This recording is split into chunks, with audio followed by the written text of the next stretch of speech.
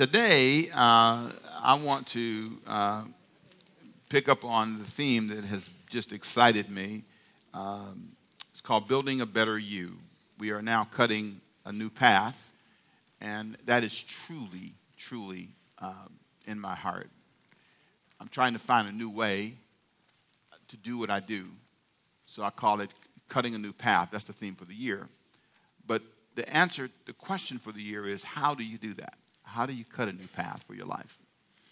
In our graphic, we have a guy walking down the road, and he's cutting this new path in this walk. And then we have this theme that we'll talk about this month and next month that will answer the question, how does he do that? How do you cut a new path? You first start with yourself, building a better you. That's how it all changes. Now, some people are focused on changing somebody else. They want to change the neighbors. They want to change their friends. But I think it starts with you, changing you. So would you please look with me and repeat today's topic, please? Say, how to build a better you. Don't be fearful. Say it again. Say, don't be fearful. One of the things I like about sermon preparation is I get a chance to talk to the team first. We have these talk-throughs, and in these talk-throughs, they ask me great questions. And one of the things that I found in our discussions about this topic is how hard it is to admit you're afraid of something. How hard it is to see what you're afraid of sometimes. There is a verse I want to read to you, and if you were here earlier, you heard it in our early verse. 2 Timothy chapter 1, verse 7 says, "For God has not given us a spirit of fear and timidity, but of power, love, and self-discipline." That's the New Living Translation. The King James you've heard forever, right? For God has not given us the spirit of fear, but of power, love, and a sound mind. That's the famous verse. So I thought it'd be great to just take that verse apart and talk about how that verse applies to this topic. But I thought it'd be great, first of all, to define what fear was. And it basically is an unpleasant emotion caused by the belief that someone or something is dangerous, likely to cause pain or a threat, a feeling of anxiety concerning the outcome of something. That's what fear basically means in the Oxford Dictionary. Now, I want you to think about this question today. What are you afraid of and why? Come on, say, what am I afraid of and why? Now, a lot of the guys are going to say, I'm not scared of anything. I understand. That's the manly thing to say. But I want you to listen to a man talk to another man, Paul talking to Timothy. And he talks about the temptation to be fearful. And so there are four things that should not be true in our lives, that should be true in our lives according to Paul. First of all, we should not be fearful or timid. And that kind of relates back to what we talked about last week, being fragile. To build a better you must, first of all, you can't be fragile. This week I'm saying you can't be fearful. I love the way that Paul frames this. He says you should not be timid. The Greek word, by the way, and this is not a normal thing for me to do, but I want to just show you this. Basically, the Greek word means that you shouldn't be fragile. That's what the word basically means. And the second one, I want you to notice we forgot the parentheses there, but you'd overlook that. We should have power. The word dunamis is used. And that word really means, dunamis is all about ability. The person has the ability. So you should have ability, and you shouldn't be fragile. Thirdly, we should have love. The word agape, you've heard that word a lot if you're a church person. And that has to do with how you treat people. And it has to do with the fact that I treat you with kindness no matter what you do. Your love is not conditional. I'm not treating you kindly because you're kind to me. Agape goes past that.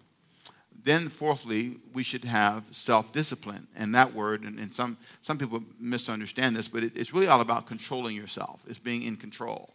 So I should be a person who is not fragile, a person who has ability, a person who loves people, cares for people, and a person who's in control of himself.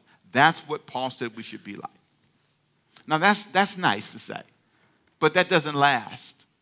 Because you know what happens? Life shows up, and it's just not that perfect. Disappointments show up. And when those things set in, you can find yourself struggling. You got married, you were happy, and then all of a sudden now you see this person up close and you're disappointed. You're a little nervous. Did I make the right choice? Did I say I do to the right person? Or should I have said I don't? Thirdly, sometimes you confuse. And I love this. When confusing and hard to explain things happen, it can intimidate you. So, for example, look at me for a second. If I were to say to you, okay, you are facing a divorce, or you are in a divorce, or you had a divorce. If you try to explain that to people, you say, well, it kind of, no, well, and you just kind of strain because you don't know where to start. You have your side, but you know their side, and so now you're divorced and you can't quite explain it. And then also when limits show up in your life, that's what can cause you to fear. Boundaries. You don't have the money.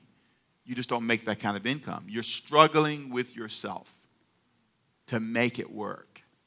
Everybody has boundaries. Say it with me, please. Come on. Everybody has, everybody does.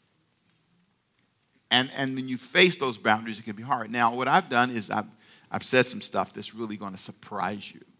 I listed my 7 temptations, 7 fears. And look at the preacher. Don't cheat. You're looking already.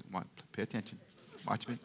See, I give you notes, but I know how to do it. I gotta see. 7 things I wrote down that are incredibly honest. There's no holding back. As a matter of fact, I ran into a conversation about these 7 things, and they challenged me on some of them. And so I want to talk to you about them, and these are the 7 things that I am tempted to fear. No matter what Paul said, these are my 7 things. Ready? Number 1. Repeat it with me, please. I'm tempted to fear being too short. Some of you say, what do you mean by that?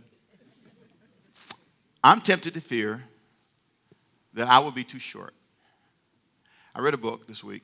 Now, I wasn't going to say the name of the book, but in the last service, on Saturday service, when I preached a sermon, whenever I mention a book, you people look at me and you give me that look like, what's the name of the book?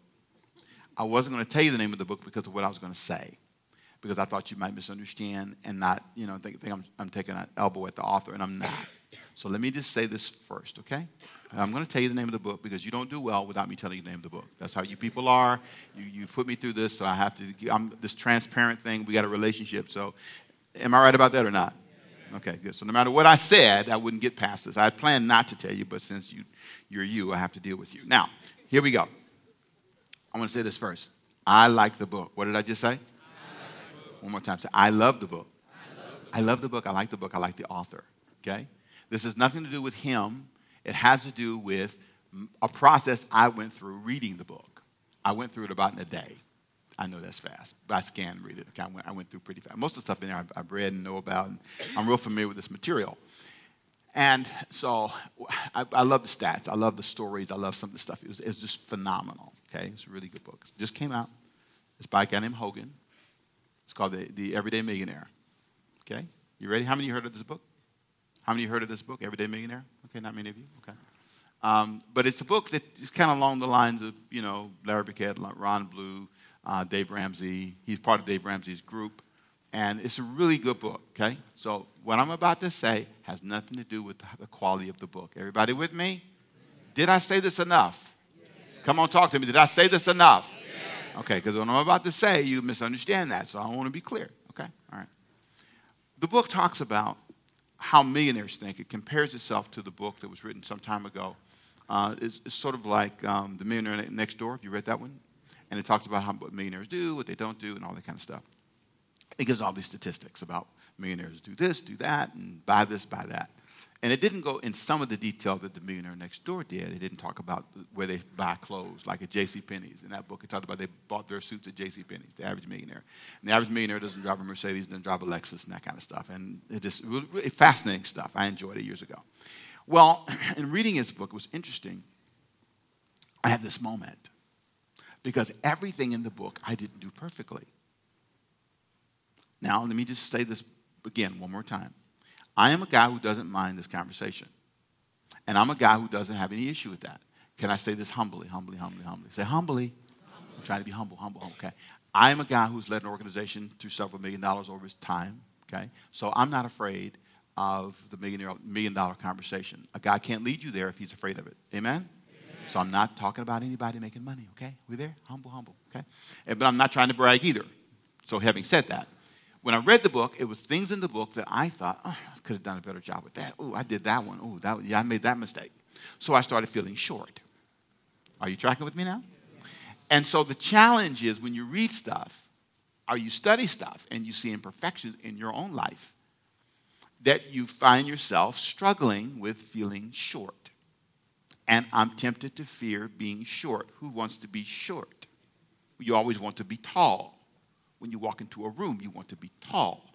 But here's the deal. When you go to your friend's house and it's nicer than yours, you feel shorter than them.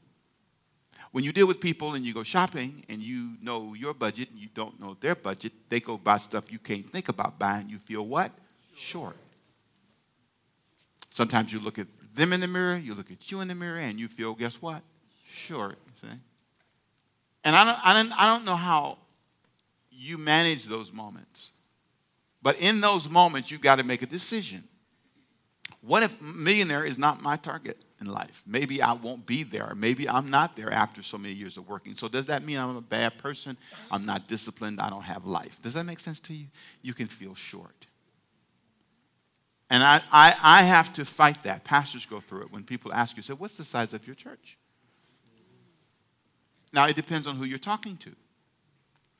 I think one year, I've said this many times before, and I won't say his name because you know who it is, but I said, we had 3,000 people for Easter. I thought that was pretty good. He had 30,000. I felt short. Everybody say amen, right? You see, so how do you manage that? How do you manage that in your life? And here's the deal. You got to have tall people in your life, though. I have tall people in my life, people who make way more money, who do better, who are smarter, better preachers and everything. They're just smarter. I mean, it's great. It's nice. It's nice to engage people. It's nice to engage. Deborah Begay, I hadn't thrown this out. She'll love this. I might need to send her this tape. Let her tell I was talking about her. I wrote a book with her several years ago. Deborah Begay is just smart. Oh, my God, you got to write with her. It's a journey. She's smart. She's gifted. She's talented. She's quick on the draw. And I felt short in the process, but that was a good process. You need to feel, you need to engage people, you need to be around people who challenge your thinking. So I'm not against that, but I have to manage my level of gifting. Romans 12, I think verse 6, I have to manage what I can do, not what you can do. And can we be friends and you be taller than me? Or must I only hang around shorter people? Some of us only like shorter people. So we can rest our hand. How are you? Good. Those are our friends. You have short friends. You have no friends who challenge you. You have no friends who won't put up with you, who won't tell you, no, we're not putting up with that. What are you doing? You need a friend. You're getting ready to go out, and they say, what are you wearing? That is awful. Go put something else on. I mean, I'm not saying that's always the best way to say it to you, but if you don't really pay attention to what you're wearing, you might need a friend who challenges you to look at your nails for real. They are claws. You know what I'm saying? And maybe the hair does need to be a little worked on. You know, it's okay. I don't need to be afraid of people who are taller, but I need to make sure that emotionally I am not drawn into feeling short. I can read a book, not have that income, and be okay with it, and take the good out of it and be blessed. Can I get an amen to that? Come on, amen. You got it? Good. See, you got it. You got that. Number two, here's what they didn't like either. You ready? Number one. Number two. I'm tempted to fear I'm too poor. When I mentioned that to the team, they thought, you got to be kidding me. What in the world are you talking about? You can't say that. I said, well, no, it's how I feel. These are my fears. And it was a surprise to them and a surprise to me. And you might say, well, how in the world could you feel that way? You know what I'm saying? You got a nice house, you drive a pretty nice car, you make good income. What are you doing, dude? How do you feel poor? Well, it depends on what you need. For example, let's say you got $1 million, right? You got $1 million cash, but you need $4 million. You are short. You feel poor that day, because if they're going to foreclose on you because you don't have the other $3 million, you feel poor. It's all relative. It depends on where you are. And there are times when I have felt poor. Should have saved more money, could have had more money, could have done this, could have done that. And let me tell you, at every level of income, you fight that. Thirdly, I am tempted to fear I am too slow. Can you believe that? There are times I feel like you get around people and they're zipping and zooming and doing things that are amazing. And then you look at yourself and you feel, I should do more. I'm not going fast enough. But then on the flip side, I'm also tempted to think I'm too fast. I get around some people and they say, slow down. You're doing too much. You're making me dizzy. So if a person doesn't travel, right, and, you know, if you're a traveling person like I am and you just hop on the road, you were here this week and you were in 2 cities this week, to a person who goes slower than you, that bothers them. So I don't tell them. So where are you going? I'm going out. Be back. Because it bothers them. Certain levels of income, talking about certain investments. If you don't have a staff, it's hard for you to have a conversation about payroll. And especially at certain dollar amounts, it becomes complicated because you don't pay health care. You don't really get that because you're not paying. Yeah, there's a whole series of conversations that you would not be involved in if you don't have children, or if you have kids, or if you're not a manager. I don't know where your issue is, but there are areas where you're too fast and you're too slow. You struggle. I am tempted to fear that sometimes. I get around some people, I'm too slow. I get around some people, I'm too fast. And then here's a big one. I am tempted to fear that I am not good enough. You can relate to that. Your husband left you, right? Your wife left you, or your friends don't like you anymore. They don't call you back. You tend to feel you're just, for some reason, not good enough. Not good enough preacher. Sermon wasn't good enough today. You struggle sometimes, and you have these thoughts. You've lost it, Temple. Last Sunday was your best sermon. That's it. You're done. Toast. I'm tempted to fear I have offended and lost some people. Yeah. I said something. I gave advice. One of my side gigs is I coach churches a lot, and I coach pastors a lot, and it's hard work. They're a hard bunch. And sometimes, I lose them. I'll say things that bother them. I'll challenge them. You can't do that. Something simple. You can't sleep with your sheep. Oh, I've lost people over that one. You can't do that. I'm sorry. I apologize not being my buddy and hang out with me. I apologize. I say that in love, but no. There are things you just can't, it's amazing to me. But I've lost friends, lost people, and that hurts. It bothers you. And so sometimes you hold back, you're tempted to hold back. And then lastly, I'm tempted to fear I am too late. Especially when you get to a certain age, you start feeling like, I should have been here 10 years ago, 20 years ago, which is totally unbiblical. God very seldom uses in Scripture. Find me a person in leadership in Scripture that's a teenager. Find me a person in Scripture that's a toddler. Find me a person. You always have these older people. God waits until you grow a little bit. There's a seasoning process you go through. And I don't need to go through that. I've talked about it a lot. 2 Corinthians chapter 10, verse 12 does help bring this together. It's an interesting principle. For we dare not class ourselves or compare ourselves with those who commend themselves. But they, measuring themselves by themselves, and I love this now, and comparing, read this with me please, come on, and doing what? Comparing themselves among themselves are not wise. There's something about me understanding I'm not you, you're not me. And so if I can get that straight, I'll be better, which brings me to 7 things I need to say when fear attacks me. When fear comes into my life and tries to attack me, there are some things I need to say in response to that. Number 1, I need to be as tall. I don't need to be as tall as everybody. Can you say that with me, please? Come on. I don't need to be as tall as everybody. I don't need to mock tall people, but I don't need to be as tall as everybody. It's okay. I may need a ladder, but I don't need to be as tall as everybody. Secondly, I don't need to be as rich as everybody. I can be $500,000 net worth. I don't have to be $1 million. I can be $1 million or I can be $2 million. It depends. It's okay, but I don't need to be you. I need to be as rich as I can be. Everybody got that? Number 3, I don't need to be as fast as everybody. I don't need to be. I don't need to be as fast. I didn't put this in there, but I don't need to be as slow either. I can be me. That's an important place to be in your life. Women, you do this to yourself all the time, don't you? Mm-hmm. Measuring yourself against other women all the time. Their hair, their looks, their size. You are your size today. Everybody say amen. You have those good days. I'm feeling good. I'm 184 today. 2 claps. I don't like that. That's a bad attitude. Hate on me if you please.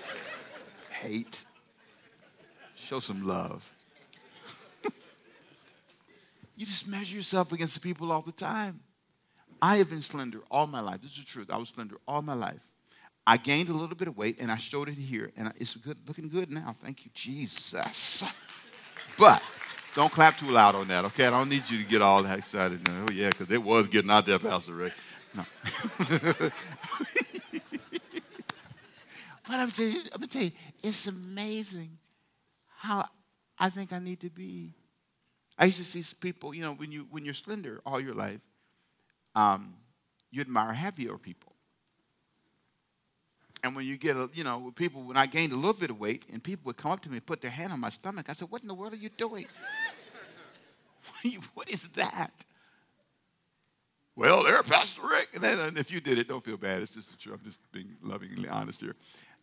There's this thing I need to, and I'm not saying I shouldn't be healthy. I think I should always try to be healthy. And I think you need people to challenge you. I think the churches, pastors in particular, need people to challenge you to try harder a little bit, okay? But moving past that, there's something about coming to the place where you realize I can't necessarily be that, and I don't need to make every day an emotional weight that I'm carrying about that. I don't need to be the size of everybody. I don't need to be as slow, as fast. Lift your hand with me, please. Say, I am me. You're me. You're you, rather. I can't worry about how much time. Number 4, I can't keep everybody in my life. I will lose some people. That's inevitable. It comes with the territory. It comes with work. I wish that all my friends stayed with me, but they didn't. I can't worry about how much time I have. I need to work until I die. I can't worry about that. I can't sit there counting the clock all the time. I have my own schedule for success.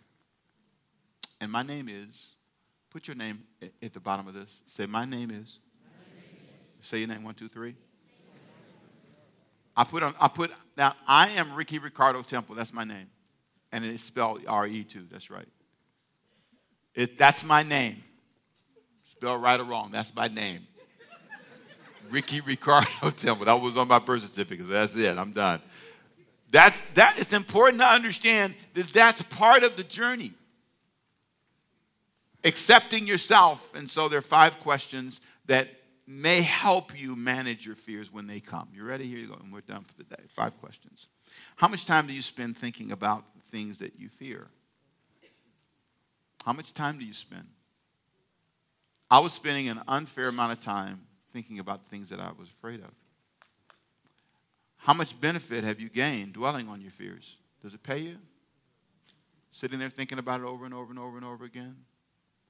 Dwelling on your divorce, you separated, you made a mistake, you went to jail, you went to prison, whatever happens, you're dwelling on it over and over and over again. How much benefit have you gained from that? What person in your life, this is hard, what person in your life feeds your fear? There are people who feed it, and family members in particular. Look at the preacher for a minute. You are guilty of this. You mock weaknesses in people. You feed their insecurities, and when they are around you, they know you've given them a nickname that highlights their weakness and fear. You are guilty of tearing down the house. The Bible says a foolish woman plucks down her house, a wise woman builds it. If you have a lazy man, don't call him lazy. Prophesy. I prophesy you are a worker. Speak those things that be not as though they were. Go in your children's message room and declare, I declare this is a clean place in Jesus' name. If you are the person who's always highlighting weaknesses and flaws in people, it is tragic, the damage you do. What TV shows, movies, or music feed your fear? I don't watch certain things because it makes me afraid. It makes me feel inadequate. There are some things I just don't participate in. I choose not to go to certain movies. I'm a movie lover. I grew up in L.A. I love Hollywood. I love movies. But that doesn't help me. Watching some guy climb on top of somebody, and I won't say anymore, that doesn't help me stay holy in my head. It draws me into stuff I don't want to be drawn into. So I'm not into pornography. And it takes me a place I don't want to be. Why would I want to be there? Do I want to think that way? I don't listen to certain music. I don't like, if I listen to profanity, I'll probably start cussing again. Some of you didn't like the again part. When was you cussing? When was that? I didn't go to church until I was 15. I used to say a bad word every now and then. And then.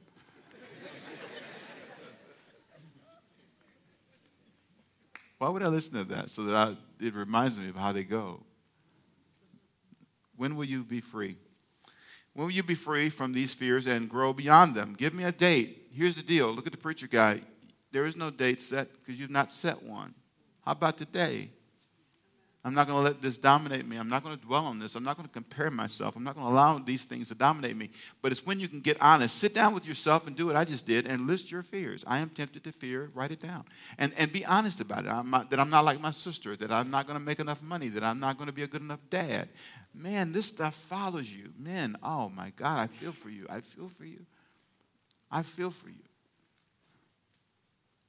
If a guy who does as well as I do can feel inadequate as a father, what does the guy feel like who's making a minimum wage and struggling with a wife who's talking him down? What if a woman who's gorgeous and feels great, who's done well, looks like a model, feels inadequate?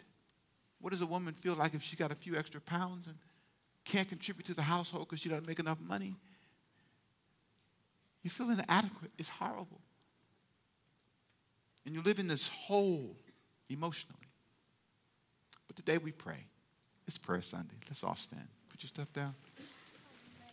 Put your stuff down. If you're home, I want you to watch us. Stay with us. I want you to stay with us. I want you to join us in this prayer. God is able to touch you, whether you're in this building or home or wherever you're watching and on demand, wherever you are. God is able to touch you today and give you something that will help you get past your fears. Now, here's what we're going to do. Since this is Prayer Sunday, I want you to come to the altar. If there's something I said, a fear you're fighting, something that you're tempted to fear, come on up. Anybody that says, for me, I need to come to the altar. Some don't, some do. Come up here. If you feel like there's something specific that's in your heart that came to your mind, on this Prayer Sunday, I just want to pray for people. I want to people like me, people who say, I get what you said. I fear serving God. I fear that I can't be a Christian. I fear I can't get my life changed. I fear a job promotion. I'm feeling insecure. Kind of fight your way close. Make ways here. Fill in. Come close to the altar. Come closer, would you please? God is able to help you get past those fears. Because here's what he says. God has not given us a spirit of fear. Power, love, sound thinking. Self-control, sound mind, self-control. I can control myself. I don't have to accept this. I don't have to let this dominate me. It becomes a daily thought, a weekly thought. It's always on my mind. You got a bad medical report, and it's always on your mind. Always on your mind. Fears. Our community, there's been some crime lately. I went to a gathering with the chief mentor the other day and some officers and some other folks. And the paper said that he held up a newspaper article that said, the police department says that the crime is down, but do you feel safe? Fear. Father, I thank you for everyone that's come to this altar and those who are in the audience, those who are home, wherever they are, on demand. I ask you to touch fears today. Whatever we're tempted to fear, we lay it before you. We bind the spirit, God. You said you didn't give us this, so we don't accept it. We now speak to our fears. We now question our fears. God has been faithful to us. Why would we doubt him? So, Lord, we lift up sickness, physical challenge, emotional challenge, mental challenge. We lift up before you, Lord God, this haunting thing in our brain that follows us every single day. And it says to us, we're not going to win. We're not going to win. But I declare in Jesus' name, we will win. Every hand lifted as high as you want to be blessed. Father, we bind this, we speak to it, we declare your word on this Prayer Sunday. That you, Lord God, are the God who can heal. That you are the God who can save. You are the God that can deliver. And so we give you honor and we give you praise. I want to pause for a minute. Give God a big praise and a big hand clap right here. Come on, shout. Come on, shout. Come on, give God a big praise. Come on, Lord, we give you praise. Come on, we give you praise. Come on, we honor you. We thank you for your grace. We thank you for your blessing. We declare in Jesus' name. We declare in Jesus' name. We honor you, Lord God. In So, Lord, we declare by faith that we put our lives in your hand. We put our challenges in your hand. We put the issues that intimidate us in your hand. We declare, oh God, that we trust you and that we believe that the outburst, the outcome of all of this will be your hand. You will win. We will win. In Jesus' name. Amen. I'm not finished praying yet. I'm going to tell you something.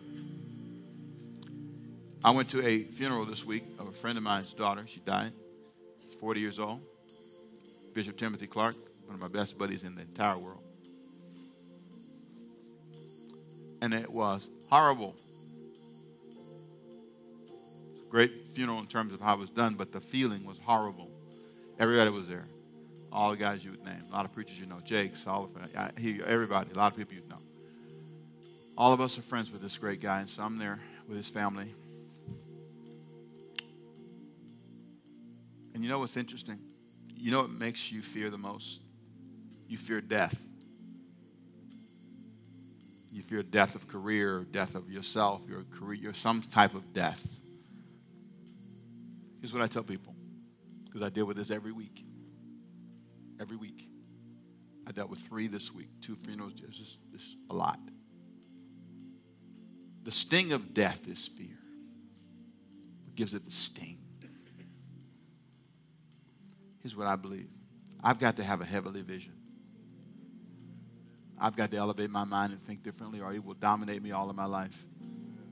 Because I'm in a warfare. I'm in a battle, and that's part of the battle.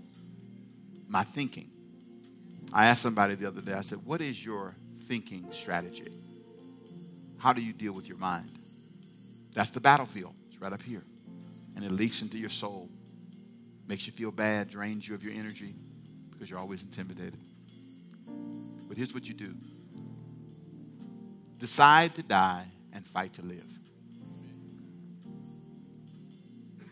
Face it and say, at worst, I will be with Jesus. Come on, say amen. At worst, I'll be with Jesus. Come on, say amen. You with me?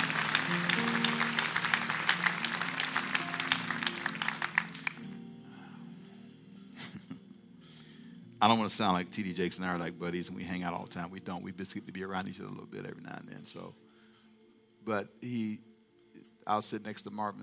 I'm not dropping names to make fun. I'm just telling the truth. Marvin Winans years ago, we were sitting together in a conference, and he was sitting next to me, and he was just loud as he normally is, just having fun, laying his hands, shouting, ah!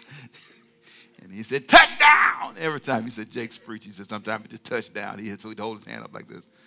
And at his home going, he got up and he had a touchdown. I'm going to tell you, he had a touchdown. He said when the mother is born, births a baby, that baby, sometimes they have a postpartum depression. Mama's feeling the loss of that life that's been in her all this time. That loss of something that was close to her. And he said, I wonder sometime when I see funerals, that's what he said. I wonder if it's not grieving because we're being birthed into a new world. The same way a mother grieves, that we grieve on this side, but there's something being born into a new world. I said, oh my God, that's a touchdown. It's when you see it from a heavenly perspective that you stop grieving like this and you stop allowing it to fear. And then you can fight to live. Come on, say amen, right? Come on, give God a big hand. You can fight to live. You fight to live.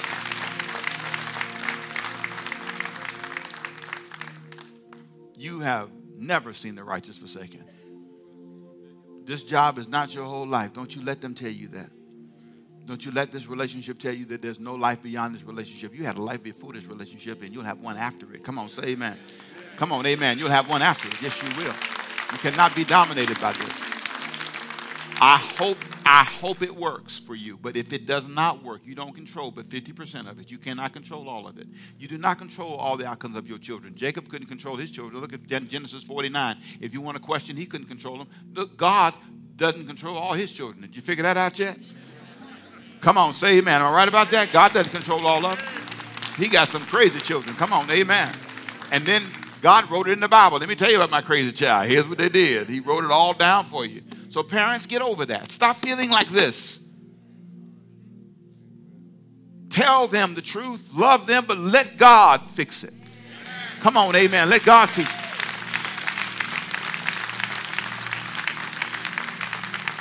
And if you got some children that are locked up, they did it, you know they did it, they're guilty, listen, just send them some money every now and then on commissary and write them a note, say, I love you. And if they can't come back to your house, they can't come back to your house. Whatever it is, then let's deal with it. Don't you feel guilty? So, God, today we close this time laying our fears out before you. Fear of embarrassment, fear of whatever. We lay it before you in the name of Jesus. And we bind the spirit of confusion that has dominated us and kept us from having a good life.